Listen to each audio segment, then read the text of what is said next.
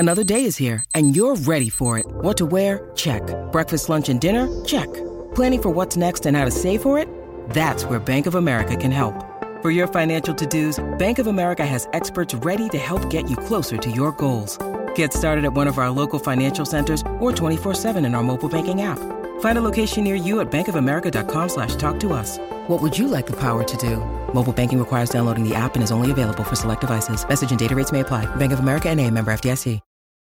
Your brain needs support, and new Ollie Brainy Chews are a delightful way to take care of your cognitive health. Made with scientifically backed ingredients like Thai ginger, L-theanine, and caffeine, Brainy Chews support healthy brain function and help you find your focus, stay chill, or get energized. Be kind to your mind and get these nootropic chews at ollie.com. That's OLLY.com. These statements have not been evaluated by the Food and Drug Administration. This product is not intended to diagnose, treat, cure, or prevent any disease. All right, it's now time to talk some rugby, and we'll talk a bit of life as well, because he's an absolute champion with the one and only. Our first guest today is former midfield star who tore it up for both the Cantabs, the Crusaders, and the All Blacks. He's coached Bay of Plenty, the Fijian Flying Fijians, and the New South Wales Waratahs, and he's the head of high performance coaching at High Performance Sport New Zealand. He's well travelled and well read, and wrote a thesis on the approach to coaching through a losing streak. Welcome to the show, the one and only Daryl Gibson. Gibbo, how you doing, bud? Good morning, guys. What an introduction is. Holy. I know, I'm actually quite surprised myself. You wrote a thesis? What's going on? Yeah, it's a little bit morbid, though, because it's all about losing, and failure. Mate, how did that come about? Can you give us a little bit of detail on the thesis, like your experiences and what's this, what you really dig into when you're writing this? Yeah, great question. I guess as a coach, I've always been curious around how do the very, very elite coaches handle losing, particularly when you've lost 3 or 4 on the trot and you're in a bit of a hole. So like Wayne Bennett, Wayne Smith, all our luminaries. What do they do? How do they lead through that period? So I left the Waratahs. I had a little bit of time on my hands, so I decided that, hey, I'd really love to look at this and really help other coaches in similar situations. So being in Sydney, I had great access to NRL rugby coaches and obviously AFL coaches. So I interviewed them all around their experiences of how they lead, through losing streaks, and it was fantastic. And I must admit, I really enjoyed the interviews, and I enjoyed them because for the coaches, it was almost therapy. They were getting off what they'd learnt during that period, and being really quite vulnerable. So it was, and some great stuff has come out of it, and I hope to, really share those learnings across all sports. When you had your time to reflect on your playing career, your coaching career, was there a lot of lessons that you took out from hearing these wonderful coaches that have gone through the highs and the lows that sports provides, and maybe go back and think, what if I'd known that now, would things have been different? Oh, absolutely. I think for a lot of the coaches, they were really pivotal moments in their careers. Like they were career-defining moments, where they had to look really deeply in themselves to go, holy, if I don't change what I'm doing here and my practices, it's all over for me. It was that big for them. And so that introspection, the looking of, hey, what do I really learned from this situation and what can I apply, is probably the step that has meant that they've gone on and been highly successful coaches. And so it's that ability to actually want to have a look under the covers and see what's really going on. Hey, Daryl, it's Kempy, mate. Thanks for joining us this morning. It's really interesting that you say that about losing 3 on a trot. Like Webby finds himself with the Warriors in that situation at the moment. And, of course, on the back of a real intense media scrutiny around refereeing. What sort of position do you think he'd be in as far as the messaging to his players, and what, with your position as high performance coach for High Performance New Zealand, what do you think he's going through at the moment? Oh, I was really pleased with the noises coming out of the Warriors players. Obviously watched TV last night and heard the interviews. And I like the fact that the team isn't letting the excuses that are being made for them be their excuses. They are saying, we're in control of what we can control. We can't control referee decisions. And every player, every coach knows that. And you're going to get decisions that go your way and go against you. So I was really pleased to know that. I think with teams like the Highlanders, they're experiencing a bit of a trial at the moment. The Warriors are finding, they've had 3 losses, all playing against the top teams. That teams that are trying to transform themselves from a losing team into winning teams. For me, losing is just part of that journey. You've got to go through that to learn about the team and where you're at and the gaps that still exist in your team. And we can all see the improvement of the Warriors. Webby's got them very clear on their identity, what they stand for, and, their DNA. And I think, during these periods where they've come up short against the best teams, they'll be going back to the drawing board and going, hey, boys, we're actually not that far away. There's some good stuff here. He'll be reframing it and going, no, we're there. We've just got to tweak a few things, and we can, get ourselves competitive against the very best teams. It's that old saying there, Gibbo, you can only control the controllables. Well, as a coach, you can probably get a little bit frustrated when you're not getting the reaction out of the players. Like, we're going to have a chat to Clark Dermody shortly, and I've been watching the Highlanders closely. Like, they haven't got the squad strength like other squads, so they can't rely on super talented players. But that's always been in their DNA for the last couple of years, and they've found a way. But at the moment, how do you approach the kind of style when you're not getting the reaction out of the players? And it's a fine line, and you would have had to do it throughout your career with trying to get a reaction, but not trying to really dampen them and lose their instinctual ability to go out there and play and overthink things? Yeah, absolutely. I think it all comes down to just really reframing what success looks for each team. And you did right.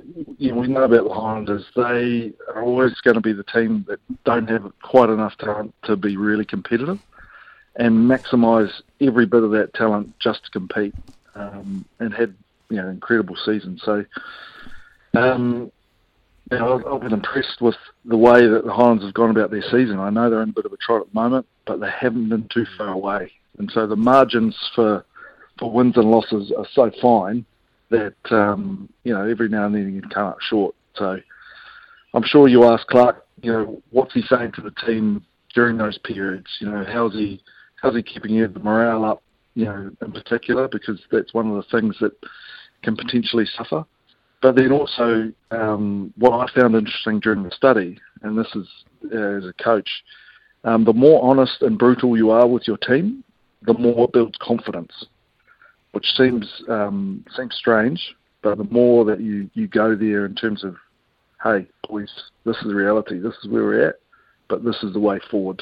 And I truly believe we can get there. So a little bit of optimism. So it's a tough situation, and I think it helps the coach get better and build their craft.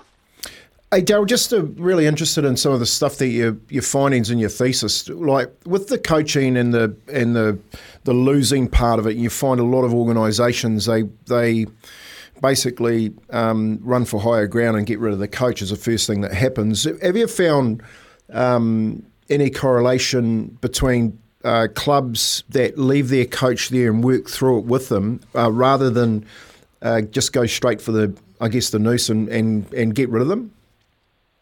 Yeah, absolutely. There's really strong evidence that getting rid of the coach has really no effect. The long-term approach should be to work with the coach, support him, give him everything he needs to be successful. And I think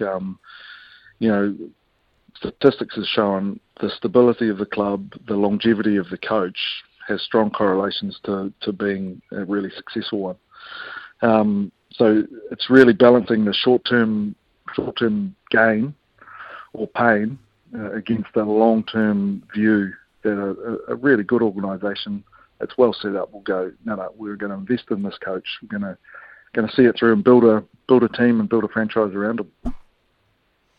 Beautiful, Gibbo. Love all your information, reflecting and being able to give us an understanding of what goes on behind the doors of a coaching role. I couldn't, for the life of me, ever step into that role, so I commend you on that. I commend you on giving it a crack. What does your role at HB Sport New Zealand entail, bud? Like, what does a day-to-day job for Gibbo look like at Sport New Zealand? Yeah, well, I lead a team of 6, and we look after the 46 sports of New Zealand. Obviously the Olympic podium sports through to the aspirational sports like table tennis, speed climbing. Got some really interesting sports that are being introduced into the Olympics in Paris, and all those sports at the moment are trying to qualify throughout the world. Speed climbing, obviously one. 3x3 basketball. So there's a whole heap of new stuff that's coming into the Olympics. So we look at helping the coaches develop, helping the coaches with their campaigns, and making sure that we can affect performance, from the coaching angle and perspective. Hey, Daryl, what is your honest opinion on, obviously you're talking about the Olympics. Like, does High Performance New Zealand put too much emphasis on Olympic sports as opposed to professional sports in this country? Because most of our athletes that are Olympians aren't professional athletes. No, that's right. And it is really difficult for, a lot of sports that aren't fully professional. And there's some incredible work going on in the community. And we often say it, the game, a lot of sports are built on volunteers. And, I think of all those athletes who are really training their hearts out, trying to get to the Olympics, and doing that, pretty much either self-funded or funding themselves around the world for different events. So, part of our role is to support and invest in those people and in those sports and give them everything we can to achieve. With our big professional sports, cricket, netball, rugby, largely self-sufficient on a lot of the stuff, just purely the way they're set up and the TV money and revenue and investment into the sports. But it still doesn't mean that we don't support and help them. I think our role is to try and lift every sport in the way we can. And, for our little team, it's around coaching. Is one of those sports AFL, Gibbo? It is in there, AFL. My kids still play AFL, so they're I read the article. Some of New Zealand. No. So unfortunately, 7 years in Australia has led them to really love AFL. But it was great to get along and support them. Beautiful. Absolutely love it. Hey, before we let you go, you got no allegiance to anyone, and we've had one of our listeners have a dream. He dreamt up a midfield combination of Mo'unga, Barrett, Leonard Brown. You going to name your All Blacks midfield option before you head off? Go on then. Leonard Brown. Ooh. I'm a big fan of Geordie Barrett at the moment. I think he's doing some good stuff. And then obviously Rico for me. I think he's grown enormously in 13 jersey.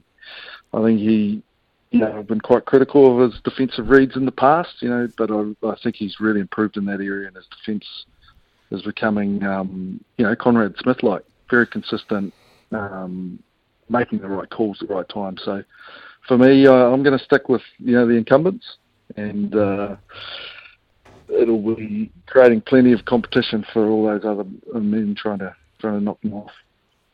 Well, who backs them up? Good question. I've always liked Anton, so I think it'll be there or thereabouts as well.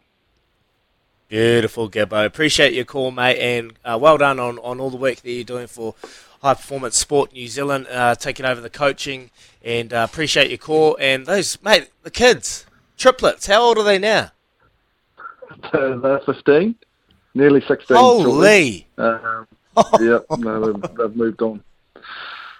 But, mate. Lovely.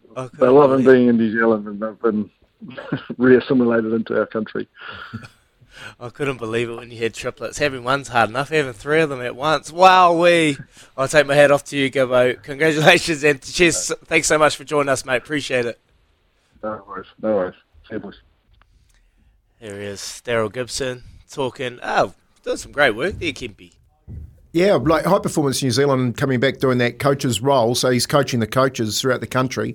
I do think that it's heavily influenced with Olympic sports in this country. High Performance, it should be called Olympic Sports New Zealand. It shouldn't be called High Performance Sports New Zealand because it is heavily influencing if you are a Olympic sport. So, but to get that role and get around and obviously impart his knowledge.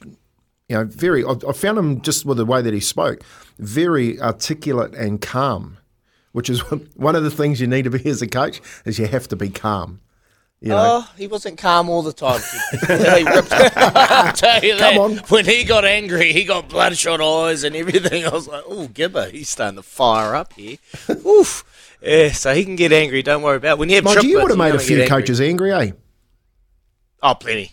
They couldn't understand what's Stag doing out there. Yeah, look, I frustrated plenty, but I came through sometimes and impressed them. But most of the time frustrated the hell out of them. But that's okay. That's okay. It's interesting to see, actually, we were talking about sports that are going to be at the Paris Olympics.